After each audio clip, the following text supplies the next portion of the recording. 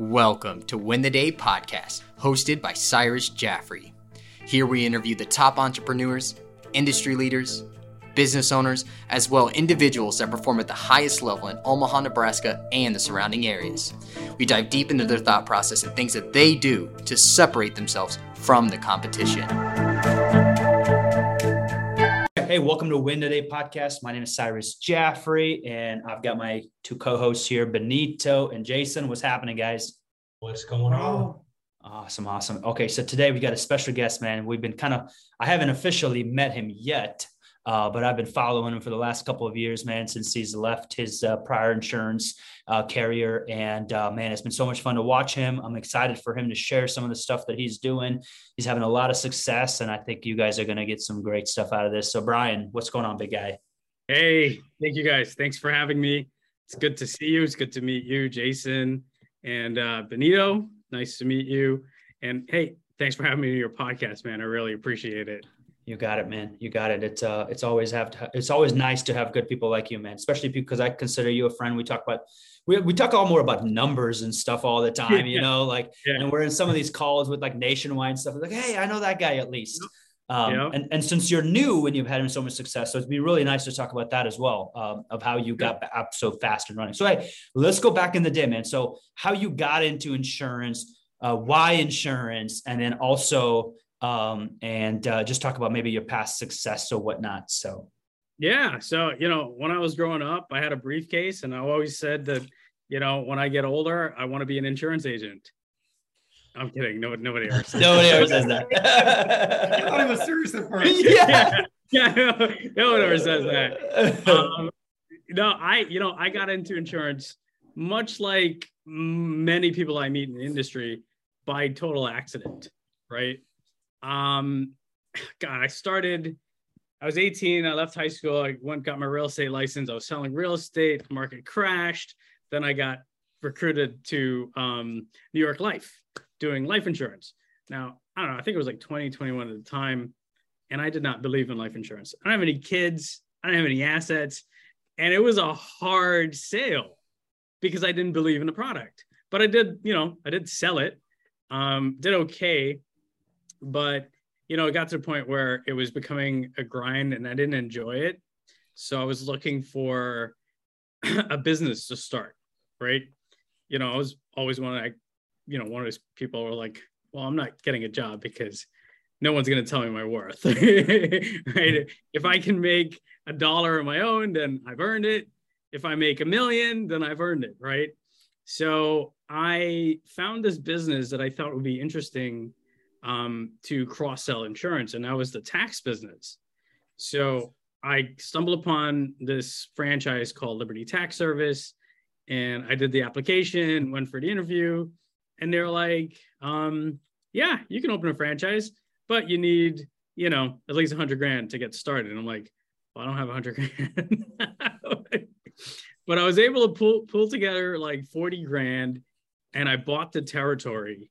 So I bought this territory, and then the company lent me $25,000 in operating capital, which I used to open a store. And I didn't know anything about taxes, but I opened this tax business, and I opened, it was 2009. We opened, it was the first year. I ended up getting like 5 employees that were just, laid off from the city, Wall Street, accountants. They weren't working, but they knew taxes. And I was basically able to hire them for like minimum wage at the time to come and do taxes for this new business.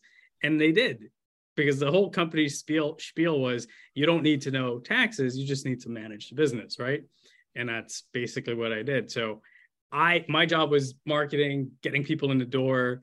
And that's all I did I was dragging people in the door, come sit with us. And we grew really fast. We were probably the top 2 office that first year for new offices. And I drank the Kool-Aid, and I ended up opening up 7 offices within 3 years. Whoa, that's a lot. Different territories. Yeah. So I took on a partner, and we opened 7 offices.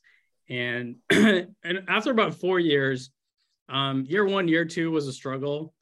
I made a mistake by growing too fast because what I was making in the store that was profitable, I was using for the other store that I just opened. But after about 3 years, it got pretty good. And I would say about year four, it was pretty much running on its own. We had really good people, good staff, good management in place. And then I got bored. So now I had a big tax business, and, I'd recently got married. And at the time I was working basically from January to April. And after April, I would just really just hang out and go to gym, chill with the boys. And my wife was like, so you're really not going to do anything after tax season? I was like, yeah, I'm planning for next tax season. But, I was like, you know what? You're right. I need to find something to do with the stores and some of the employees that we had that we were retaining all year. And that's when I thought, P&C, that everybody needs home and auto, right? We already have clients. Let's go get our P&C license and cross all these customers. So that's what I did. I went, got my P&C license, and I thought that you could just open an independent agency. Yeah. So I go and, I'm like filling out applications for Progressive and Travelers. And then, they call you up and like, yeah, so how many years of experience do you have? None. Do you have a book of business? No. Okay, come back to us in 5 years. I'm like, how the hell are you supposed to do this? And then someone said, hey, go to Allstate. And I was like, yeah, sure. I go to Allstate, and they're like, come on in, we'll have you. I was like, yes, cool. So I opened an Allstate agency in 2014, and it was fun. It was an amazing experience at the time for me. I learned a lot. I learned the business, and we didn't know what the hell we were doing. We just knew we liked talking to people. We knew how to quote. Hey, we're saving you money. Boom, let's go. Right. So as I started, it was me and one producer, and we had a service staff. So it was 3 of us. And I literally just DM'd everybody in my, my Facebook, my LinkedIn. I pulled out my phone. I called everybody that I knew. And I said, hey, it's Brian. Just opened my Allstate agency. I'd love to quote your home and auto. I'm good. How do you know you're good? What do you mean you're good? Dude, it's me. We're friends. Who would you rather give your business to? And we built a $2 million book in a year and a half.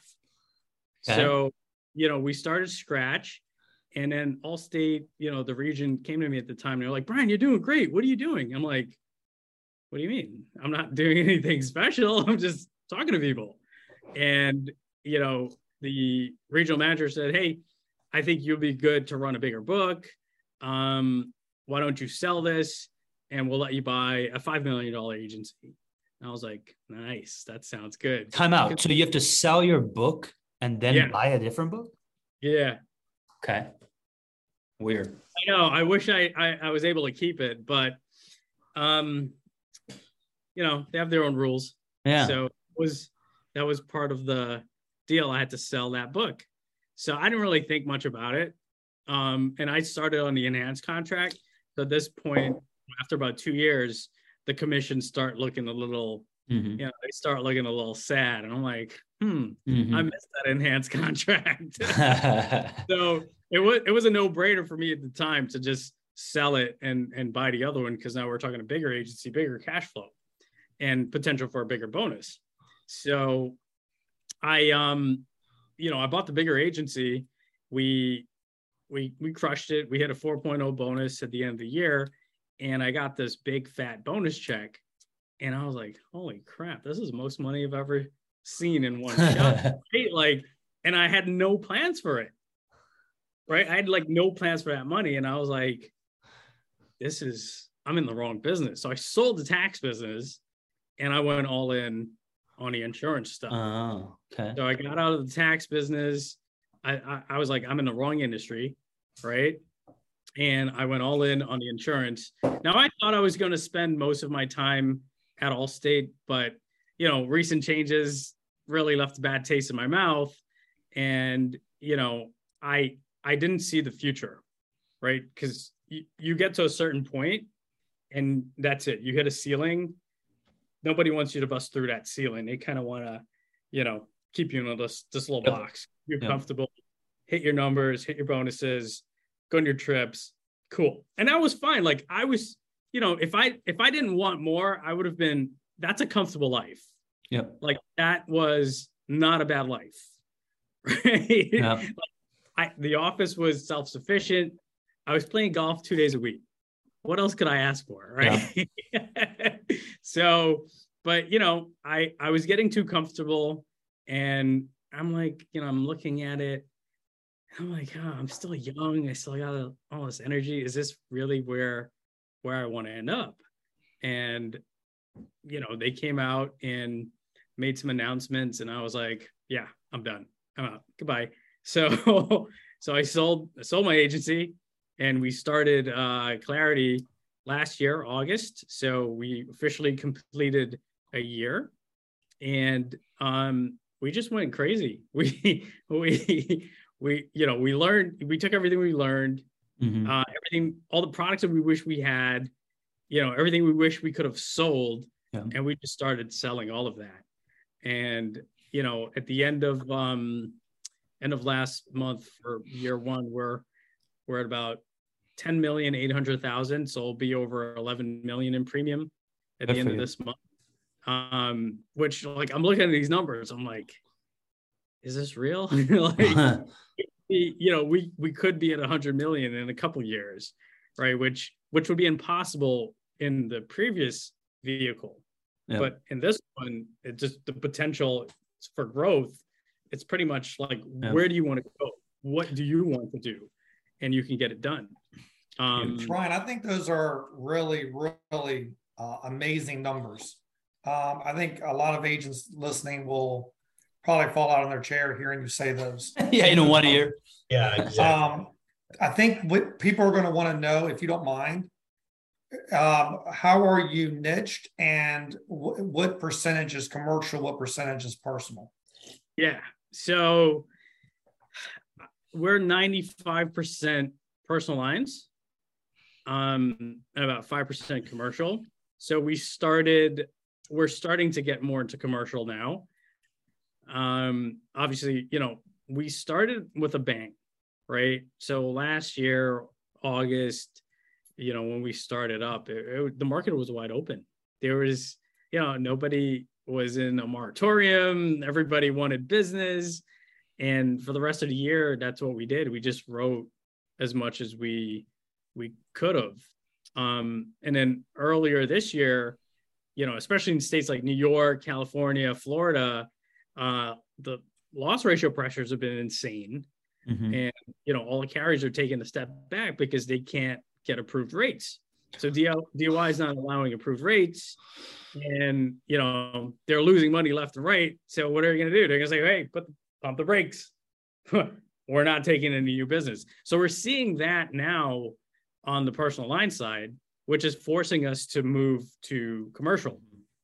So we're just starting to really dip our toes in commercial now. But my guys have been having they've been having fun with it. Yeah. So, we're going after. Mm-hmm. And what does your staff look like? I mean, to handle $1 million a month, I mean, what does that look like?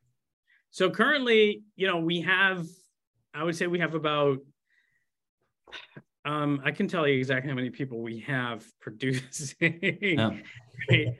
Right. So we do have, when we started this, I started with the intent to essentially become like a franchise. Right.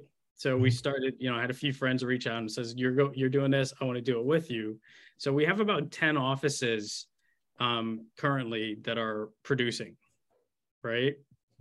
And we're all pretty much central to New York. We're going to start looking some other states soon, but these are, friends of mine that have been in the industry and they wanted to kind of come along and do what we're doing. So we have about, within a year, we appointed about 10 agencies that's, under the Clarity brand. and they're also starting to produce. And some of them are at the point where they're hiring staff and growing their agencies to, with us. So, I mean, I don't know exactly how much producers we have at the moment throughout all the agencies, but it's probably, more than 30 or 40 at this point. Mm-hmm. Yeah. That's awesome. You have your own agency as well, Brian? Yeah, we have our own in-house agency. Okay. Yeah. Because cool. we want, I didn't want to say like, we don't want, I want to set the example. We want to set the precedent, right? Yep. I don't want to say, hey, come, we'll appoint you. Good luck. Right. Come here, look at what we do, right? Can you do this? Do you see yourself doing this? Then it might make sense for us to work together. Makes sense. What's that team look like internally that is inside of your branch? Yeah. So internally we have 5 producers. Okay. And so we just, one of my in-house producer here, we had a new agency just started up with us 2 months ago. And that was his best friend who was a producer at another captive agency. So he's like, hey, you mind if I go work there? I'm like, no, man. Yep. Go on over. So we encourage that. And even when I was at Allstate, most of my employees ended up becoming agency owners, right? Because my whole thing is like, if I bring a new producer in, I know at the time, at Allstate, we didn't pay our producers renewals. Right. Because it wasn't there. Yeah. It's more on the front end. So here we can do that. We can give them reasons to stay and grow and earn more and grow with us. Yeah. But there I didn't have the option to do that. So, when I really get a top-notch producer because, my whole recruiting effort was come in. I know you're hungry. You're a hustler. In 2 years, you're not going to want to do this job anymore. You're going to want to be the boss. And I get that. So I'm happy to help. Yeah. Right. I'm happy to help you open your own agency. Just give me 2 years, give me your best, and you train the next guy coming in and you can get out with my blessings and my help. Right. So talk about that 2 years. Talk about that 2 years. So what do you expect from that producer? Because obviously expectations in your office is going to be a lot different for expectations for different offices. So give us like a day-to-day maybe of like what do you expect from that producer for them to be successful because every producer, I'm assuming, wants to at one point obviously own something or do their own thing or maybe be a bigger part of an agency that they are a part of, right? So like what are your expectations? Like what do you expect from them? What do you make them do? That'd be good for us to hear. So that's so the biggest thing is you have to be able to identify if this person has the ability or even the desire to do that, right? If they don't have the desire to ever run their own stuff because it's too stressful, then that's fine. Like I have producers that have been with me from day one that are still here. They're like, hey man, I got my clients, I got my referrals, I just want to write my deals, I want to go home, I don't want to deal with anything else. And they don't have no desire to open an agency. And I respect that, right? That's cool. But, when I have a producer come in and I know that this person is ambitious and they're hungry, then I start them off from day one. And I say, look, here's a plan. We're going to go 2 years. You're going to do everything that I do to build this business. And then that's what you're going to use to build your own. So, okay, do you know how to call leads? Yes. Right. Do you know how to create relationships with, center of influences? Can you meet mortgage brokers and realtors and, bankers or whoever can send you business? Can you cultivate those relationships, become friends, treat them well, take care of their customers? Yeah, we could do that. So, I have them prepared as a producer for the things that they're going to be doing when they end up owning their own agency.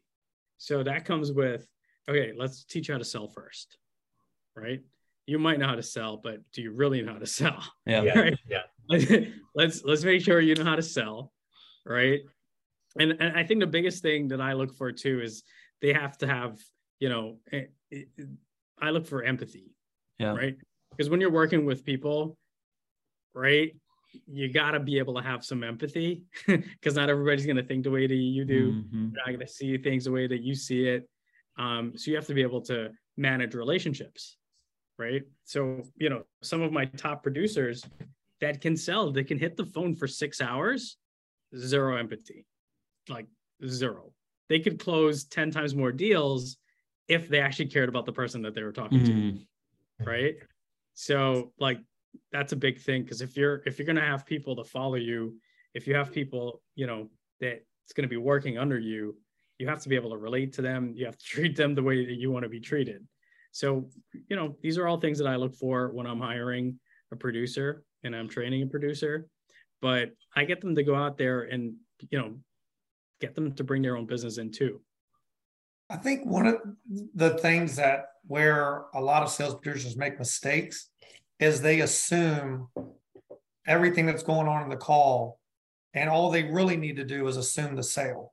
So they need to be energetic. They need to be enthusiastic that, hey, I have an opportunity here. I'm going to sell this. I'm going to close this call. This call right here, I'm going to close. But once they get the client on the phone, the prospect on the phone, they need to slow down.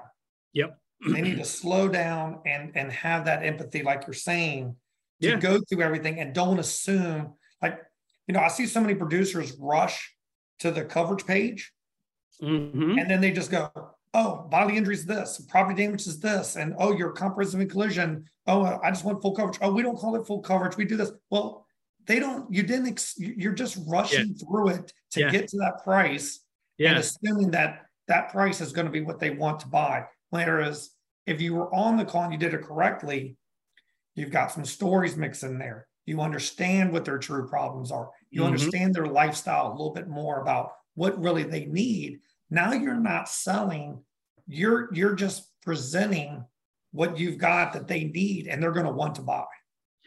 So that's the biggest thing when, you know, because this is labeled a sales job, right? It get sales out of the way, like focus on the relationship, right? Yes. So when I'm talking to somebody, you know, in my head, I'm like, man, I'm really nice. I'm a cool guy. Like, you should want to buy from me, right? Like you should want to buy from me. I don't, there's no self-defeat here, right? I enjoy talking to you. I hope that you enjoy talking to me, and I hope you become my client for life. And that's the mindset that I have when I'm talking to any prospect, right? And that's the hardest part when you get a new producer in. You know, sometimes they beat themselves up because they're trying to, you know, make a sale. They try too hard. They fumble on everything, and they haven't closed anything for 2 weeks. And they're like, "Are you gonna fire me?" I'm like, "No. Like, I hear your calls. Like, I can hear the nervousness in your calls. You're not being genuine. You're just trying to get a payment to get a sale to look good. Forget all of that. Put it aside, okay? And focus on the person on the other side. Focus on building that relationship with that person. And then if you're able to solve a problem, you're going to get the sale. If you're not, you're not. That's good, man. Dig deeper on that, my man. So like, you're on the phone with me. This is for the producers, obviously. You're on the phone with me, first time talking to me.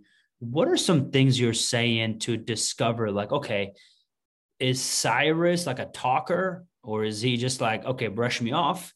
Is he too busy? Does he like, what are some things you're doing in the front of the call to discover, to keep me on? Because the idea is to keep me on the phone for 10, 15 minutes, right? So what are some things you're doing in the front of the call, or did when you were selling, to get me to be engaged? So, I mean, you know, it really depends on who you get on the phone, right? And New York's very tricky. It's probably one of the hardest place to be on the phone with, you know, right? Like I've actually called leads by accident. One time I bought leads in like Georgia. It was like this one of these X-State companies, and for some reason, we didn't pay attention to it. We were just calling these people. And they were so nice. They're like, yeah, I'll take a quote. What's your address? Shit, I can't help you. I was like, that's too easy. But, you know, when I'm calling, I'm talking to a prospect, you know, I make sure, you know, obviously if they pick up, you have a few seconds right? You have a few seconds to get their interest. And the first thing people want to do is get you off the phone. They don't know who you are. They don't know why you're calling them. You're just a telemarketer, and they just want to get you off the phone, right? So, I tried to, it's been a while. I'm probably rusty, but I don't have a set script on when I'm talking to people. I can kind of get a gauge for who I'm talking to based on their tones, right? And then I can run into something really quick, like, oh, it's such a terrible hot day, right? I wish I was at the beach. Yeah, me too. Yeah, I was at Jones Beach last week. The weather was great. And then you just start talking about something else. And then you get back to what you want to talk to them about, right? So, most people are like, yeah, I'm calling you about your insurance. No, let's find something else to talk about. Let's find something that's interesting, to that person on the other side of the phone to bring down their guard, right? Break that barrier.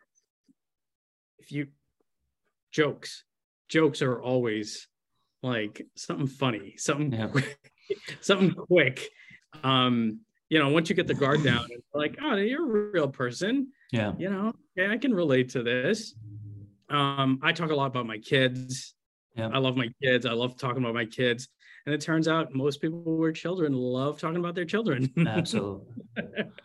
Right? Absolutely. We got football season starting, God willing, the Giants win 3 games this year. I don't know. That's pushing it, bro. That's a little. Yeah. But, when we're buying leads, we kind of try to do some research on who we're calling to. Quick Google search. Maybe you pop into Facebook, LinkedIn. A lot of people don't do that. But what we do is, I think the biggest thing for us when it comes to calling our leads, like we don't really have a lot of success with new leads that we're calling. Like when we're buying new leads, we have more success with our X8s. Fair enough. Because we've talked to them, or at least they've heard our voice maybe once or twice on a renewal before. And on that third call, if I'm calling you, you bet we're best friends now, right? Because I'm like, hey, Joe, it's Brian. Dude, I am finally able to save you some money. We doing it? Yeah. Who's this? Yeah, it's Brian from Allstate, right? 6 months ago, you remember? Your ticket finally fell off. And guess what? We're competitive. Yeah. Are you still paying $275 with State Farm? Well, dude, I got it for $125. We doing this? Yes, sir. Send it to me right now. All right. It's in your email. What's your credit card? How are you paying? That's cool.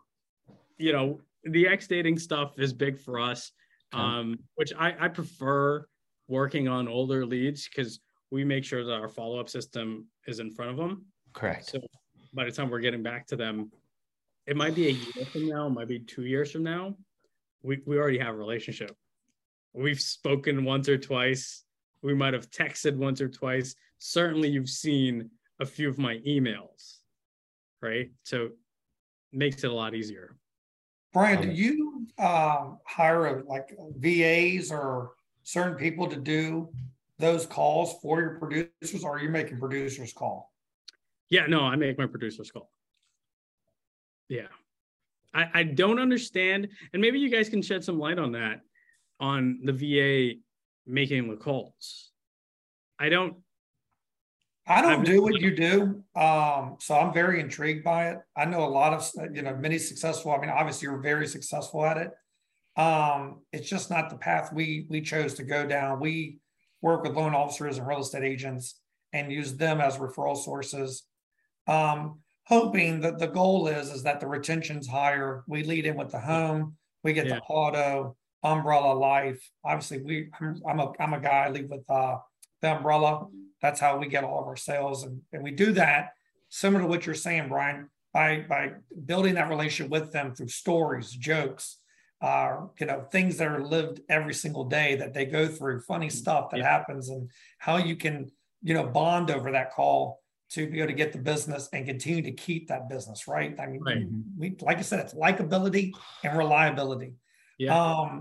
But I'm just, a lot of people, what I hear is that they're getting certain people or VAs or, somebody that maybe it's not licensed to just set the appointment, knowing that there's some interest built to save time for the producer to know that they're getting on a call with a qualified, likely to buy prospect instead of going in cold. Gotcha. Yeah. I've never done that. Like I've never used I have friends that would use like a call center and, do the life transfers and stuff like that. They've always been really expensive. I didn't see the benefit of it. Well, you're like me. I like one call close. Yeah. So I want to get you on the phone. I'm going to put you through a rater. So I was an ex-Allstate agent. So So I'm sorry, guys. I know. Well, I was State Farm. I'm not any better. Well, yeah. Farmers over here. So, anyways, you get on that call and you have to go through 4 pages, and boom, you can get a quote right away. With us, you've got to put all that information in a rater, and then you got to make sure all the discounts are there, that everything's applied. You might have to do that 2 or 3 times to make sure that the rate is the best what it's going to be. But the way I look at it is, I'm trying to train my people to say, look, don't worry. Yeah, find out what they're paying. It's an advantage, right? We want to know what they're paying and what we got. But use that time while you're on the phone and data entry and putting everything in to find out as much as you can about them. Yeah, absolutely. And that's going to open up all the opportunities of all the products we have to offer, because it all fits everyone's life. So I like the one call close. I'm a big fan. A lot of people say it can't be done. We do it every day. It's not easy, right? But it gets done. And I feel like we have a better grip with that family, with that household, than other agencies do. There's a lot of research that says that, honestly, as soon as you get off the phone, there is a 55% chance now that you're probably going to get a hold of them again. To basically sell them, even though like the rates even might be better. How many times you're like, dude, I've called you 10 times. Our rates are better. And they just haven't answered. It's just hard to get a hold of them or whatnot. So I definitely it's the most annoying ever. And I think when you can save someone money and they've reached to you, they've referred to you, or they've reached out to you, or you reached out to them, you're saving them money. You did what you said was promised, Cyrus, that's also what I preach. You're saving this money, but it doesn't mean you've done your job. Yeah. Right. You haven't built enough value for them to trust you that they should come with you. There's still some ifs in there. Yeah. Yep. There's some what ifs, and that brand, that trust is not quite 100%. And so I think that's where you really do need to. It sounds like, Brian, your sales producers are amazing. I'd love to talk with them and know what their challenges are and what they face and how they overcome them. I think it'd be interesting. But that's why we have a scripted sales call process. It's not, telling everybody what to say for every word, but there is a process that we follow that every sales call goes through. Mm-hmm. Nice. Well, I think, and that builds self-confidence from the producer's perspective. I mean, I think a lot of what, I don't know you very well, Brian, but I can tell like you're a cool guy. And I think that's really hard. It's hard to get that through to clients without having some self-confidence in there. People come in and, like you were saying, really desperate for the sale. And you can't be confident and desperate at the same time. It just doesn't work like that. Yeah, I mean, it's hard, right?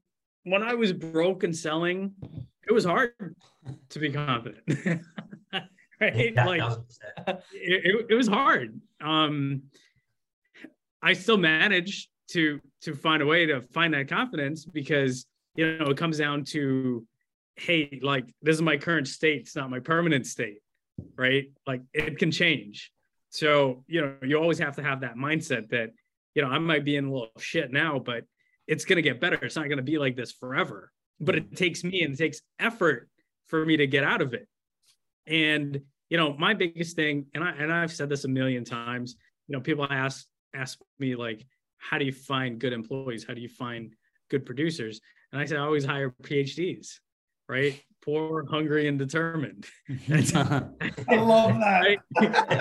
No, this is going to sound super. I've never heard that before. Really? No. Those have been my best employees, right? PhDs. Because at one point I was a PhD myself, and I can respect that. But it's hard. It's not an easy job, but it's also not a hard job, right? Like, we just hired a new kid, and he's like, yeah, where else am I going to push paper and make money? That's funny. I like what you think. That's funny. Hey, I want to go to mortgage and real estate people for you real quick.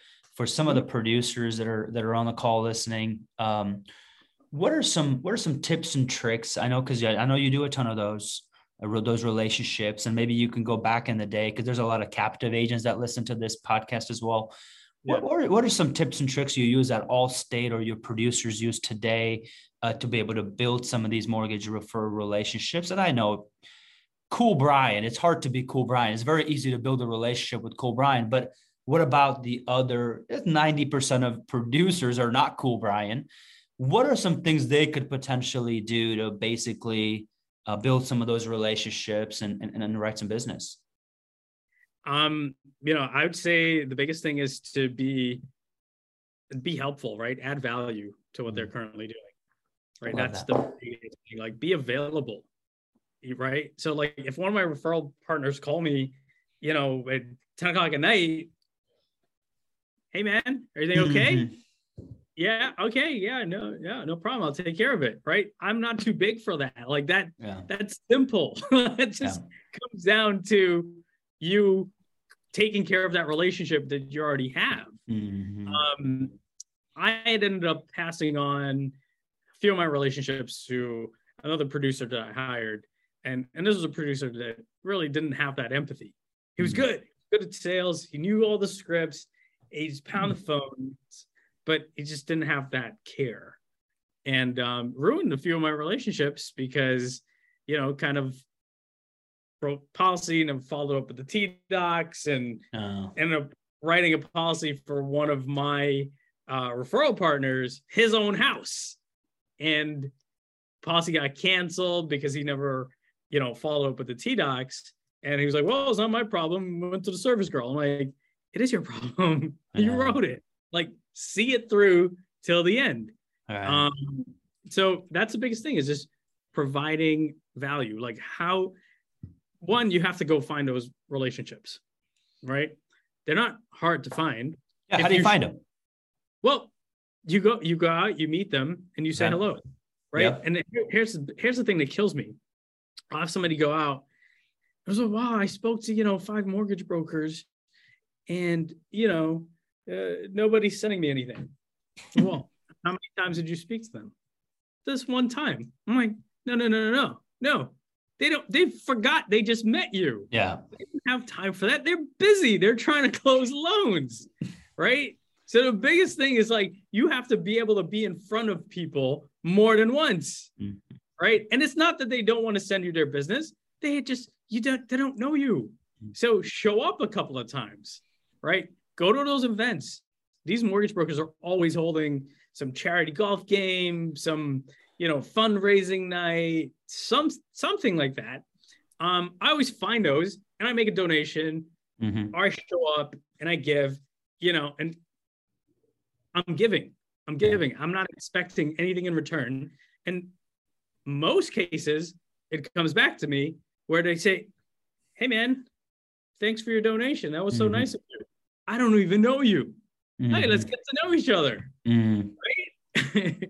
So there's a million ways to get in front of people, but you can't just show up once and expect to earn their business. You got to show up a couple of times, actually get to know them. And then when they do send something to you, make sure you go above and beyond to get it done.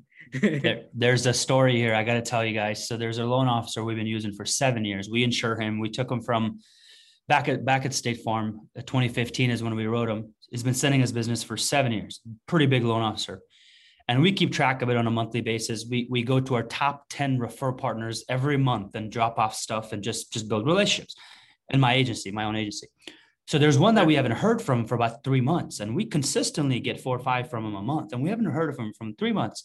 I said, hey, this month, why don't we just go to this person's office? Let's just go. So in our, and I do this myself with our brand ambassador. We go to these loan officers and real estate places and drop off stuff, and just every month, our top 10. And I went to an 11th one because I haven't heard from this guy for probably 3 to 4 months. I walk into his door and I'm like, hey man, I just appreciate what you've been doing for us for a long time and what you're doing right now. And I see there's like 4 business cards of a competitor of mine that does the same thing, what we do all over. And the reason he started sending his referrals to this new person was because we haven't been to his office for 6 months. I haven't touched base with him for 6 months. And this other insurance person consistently every month has been sending stuff to his house. And he goes, my kids open up random stuff from this insurance person on a monthly basis, and they really like it. My wife really likes it. She comes to my office. He goes, Cyrus, I like you, man. But like, and he's been selling business for 6.5 years. Right. So what I'm going at is like, you can't, this guy's been saying this for 6.5, and I didn't go to his office for 3 to 6 months. Right. And we still insure him. And he started sending business to another insurance person because we weren't in front of him. You got to keep dating, man. You gotta keep dating. You can't keep dating. That was a struggle for me. You know, I got married and we had the first kid, and I'm like, wife, 8 hours. Who has time for that? Yeah. Right. Yeah. You know, it's just like, it's like any relationship. The more effort you put into it, you know, the more fruitful it's going to be. Right. 100%. So just watering your grass. So again, we all take that stuff for granted. We're like, oh, he's a friend of mine. He's always going to send me his stuff. No, man, it's a two-way street. Like, but yeah, that was a good lesson learned right there. Huh? Great lesson. And we track who sends us and how much on a monthly basis. We're religious about it for all the way down. Right. Every lead that comes in gets some kind of a name attached to it. And then if we don't see that name for a while, it should be like, okay, we got to go figure out what's going on over there. Right. And a lot of producers don't do that. They just think that they're going to keep sending in business. But there's a lot of people like us, man, that are going around finding new relationships. And I would take this girl's insurance relationships in a heartbeat if I had an opportunity. Because at the end of the day, man, I got to feed my family and she's got to feed her family, you know? Exactly. It really just comes down to, you know, how hungry you are. Love that. So, but you know, it's work. It's work, and you can't take it for granted, right? You can't take any of your relationships for granted. You know, they say the grass is always greener where you water it. Yep. Dude, I love that. Hey, I want to talk about 2 things before we get you off, because I know you got to get on the road here soon. I want to talk about your culture. Yeah. You've got a unique culture in your office to keep your producers attached and together. You're playing ping pong. You're having a lot of fun. You got a lot of social media videos with your team and all that stuff. Like, it just sounds like a great place to go work at. Like, if I'm like just looking for a job and I want to be in the insurance industry, like, what's the idea behind it? What do you guys do? We replicate some of those things, and we've been doing kind of what you're doing about culture inside of the office. Share a little bit about that, man, for some of the people listening. Yeah. So, I mean, that's the biggest thing for me, is that I want to like where I'm at, right? Like, I want to be there. Right. So, you know, I don't enjoy discomfort in any way. Like, no one does. Maybe some people are into pain and that, whatever, but not me.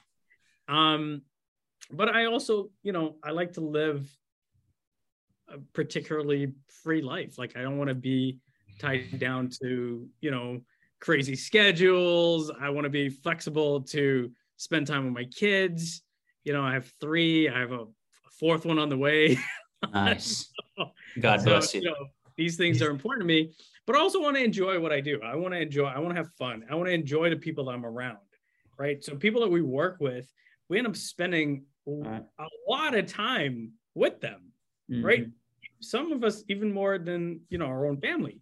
So one, I want to make sure the people that come in and work here, that they enjoy spending time with me and everybody else that's here. Like, that's super important for us. Mm-hmm. We don't all have to be friends, you know? It's weird. It's weird to say, but everyone here enjoys each other's company. Everyone here adds to each other, and they're willing to help anyone with what they need help with without anything in return.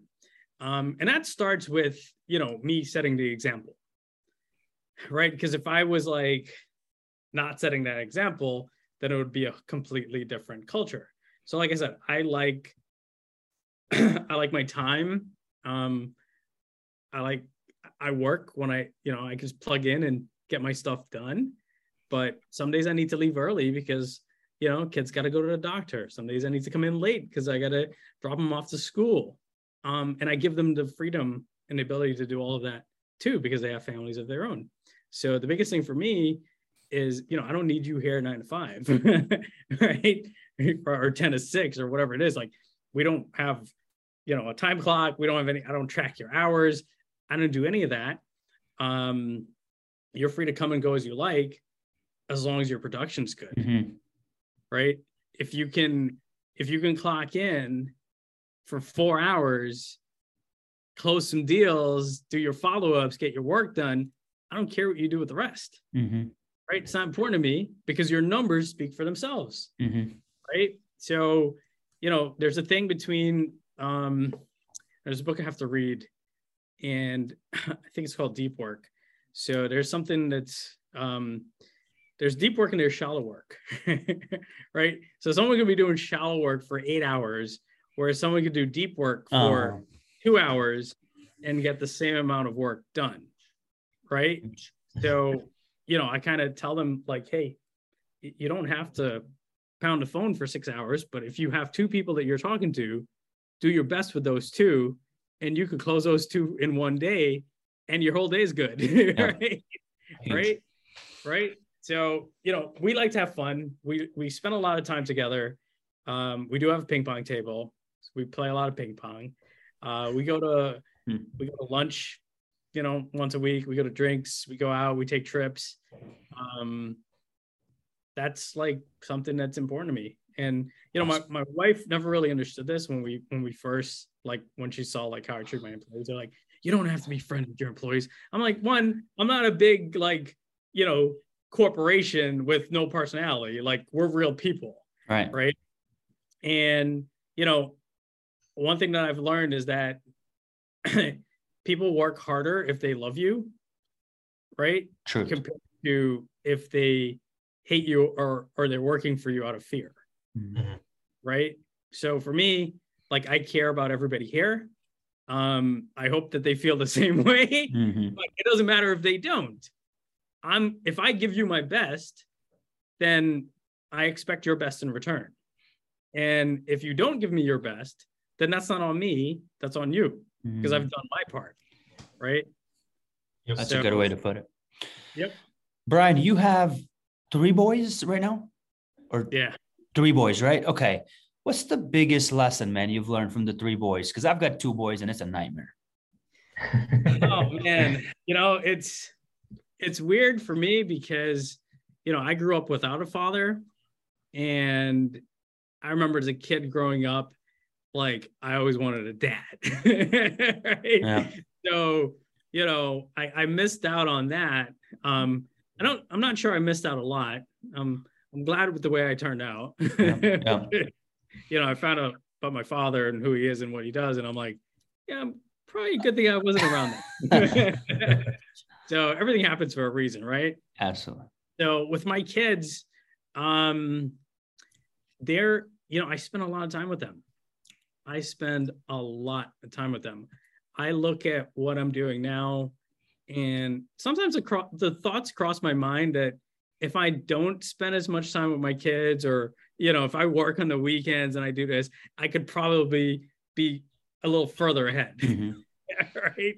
But I'm just not willing to sacrifice that. And I think it's Jordan Peterson says, you only have 4 years with your kids. You have 4 years with your kids. That's it. And it's done. And for me, that's important. Like, I want to spend those 4 years with them, right? I want to be able to cultivate them, be there for them, and bring them up in the way that I see fit. So I want to make sure that I don't neglect that time, because once those 4 years are gone, you know, they're on their own. They belong to the world now, right? They're in schools, they're this, they're that.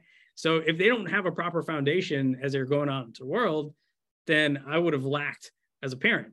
So I don't really, my 6-year-old, he's his own man now. That's it. Like I see his personality, like he's set in stone about what he's going to do, what he's going to eat. Can't change that. Right. The other two I'm still working on, right? We can work on that. But I say that to say this, like, we work hard, we're ambitious, we want a lot. But at the end of the day, like, that's the most important thing to me, right? Children, the family, business. I love it. I enjoy it. It's a sport. But money's always going to be there. It's not going anywhere, right? Business is always going to be here. So it might take me a little longer to get where I want to go. It's not going anywhere. But those kids, man, they're growing fast. That's awesome. That's awesome. Well, before we get to the last question, I was seeing of Benito or Jason, if you guys have any last things for Mr. Brian. Cool Brian is what we're going to call him. Cool Brian. It's been a wealth of knowledge, man. I appreciate it. Yeah, Brian, super cool, man. It's a pleasure getting to talk with you this past hour and just get inside of what, your operation looks like and who you are as a person. And I can already tell you're a fun dad. You got a lot of things going on. And I'll just say, my mom was a very important role model for me. She's my hero. I do everything in this business in my life to make her proud. And I told myself when I started this business, when I got back into insurance, I was a loan officer before. That's why we work with loan officers. But I told myself, I'm never going to miss a kid's activity. I'm going to make sure I'm there no matter what it is. I've done a leprechaun reading at their school before because I look like a leprechaun. I've done Abraham Lincoln. I've done, no matter what it is. That's awesome. Yeah. I'm not going to miss it. I'm going to be there. And I really highly respect that, because when somebody knows that that's how important that is to that child's life, that's where you make the difference as a human on this earth, and not what the business is doing. Love that. Right. Love that. Absolutely. Good stuff. Well, hey, Brian, man, before we go, last question, my man.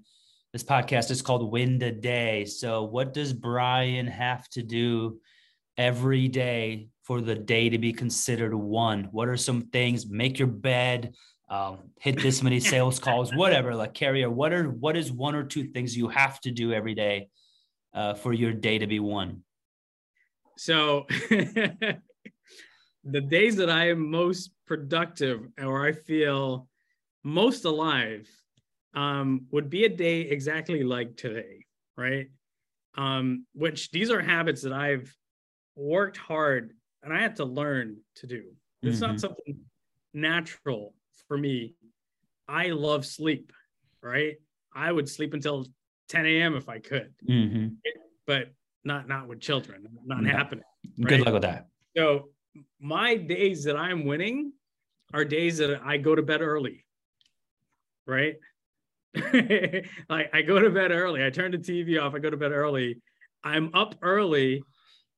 I get some movement in, right? I get home before the kids wake up, make their breakfast, get them ready for school. I come to the office because now I'm full. I'm pumped of, I'm like, I've got so much coffee. Yes, coffee, definitely. I'm in the office. I'm in a much better mood because I've had such a productive morning already, right? And that sets a tone for my day to day. And you bet your ass with a great morning like that, the day's going to be really good, right? And then I get home, eat some dinner, hang out with the kids, put them to bed, and then go back again. There we go. That's a winning day for me. Dude, Have you guys heard the Adam Sandler stand-up where he's talking about how people are supposed to get up early? Have you ever heard that yet? YouTube, but it's pretty funny. So he talks about, hey, I get up at 4 a.m. and, I drink my water, and then I go for a walk, or I go to the gym, and then, it's, now it's 6 o'clock, and I'm like, okay, well, I guess I need to grab some breakfast. So I'll grab some breakfast. And then, I get the kids all ready for school and get them all squared away. And then I'm like, okay, it's 8 o'clock, it's 9 o'clock. I'm like, well, I guess I need another breakfast. So I'll eat another breakfast. And then he's like, by 11 o'clock, I'm like, what the heck do I do with the rest of the day? I've done everything. Yeah, it's great. It's great. That. I mean, I started waking up early, I would say within the last 2 years, within the last 2 or 3 years. And it's been great. I mean, I don't have time to like sit there and meditate and all that bullshit, like salt water and all that nonsense. But, it just feels a lot better when you're up so early. You can have a moment of quiet, a moment of clarity. No pun intended, clarity insurance. Great name, by the way. Love it. Yeah. Thank you. So yeah, that's been a game changer for me. Just getting up early. Good for you. Yeah. Well, hey man, this was incredible. Appreciate you, man. Jason Benito, man. Y'all got to follow him on social media, man. He's fun. He's fun to watch, and he's really good to connect with as well, man. Because he's becoming one of my fives, man. So, hey, appreciate you, man. Appreciate all of you guys. Have a nice day. Thanks for being on, and we'll talk to you next time.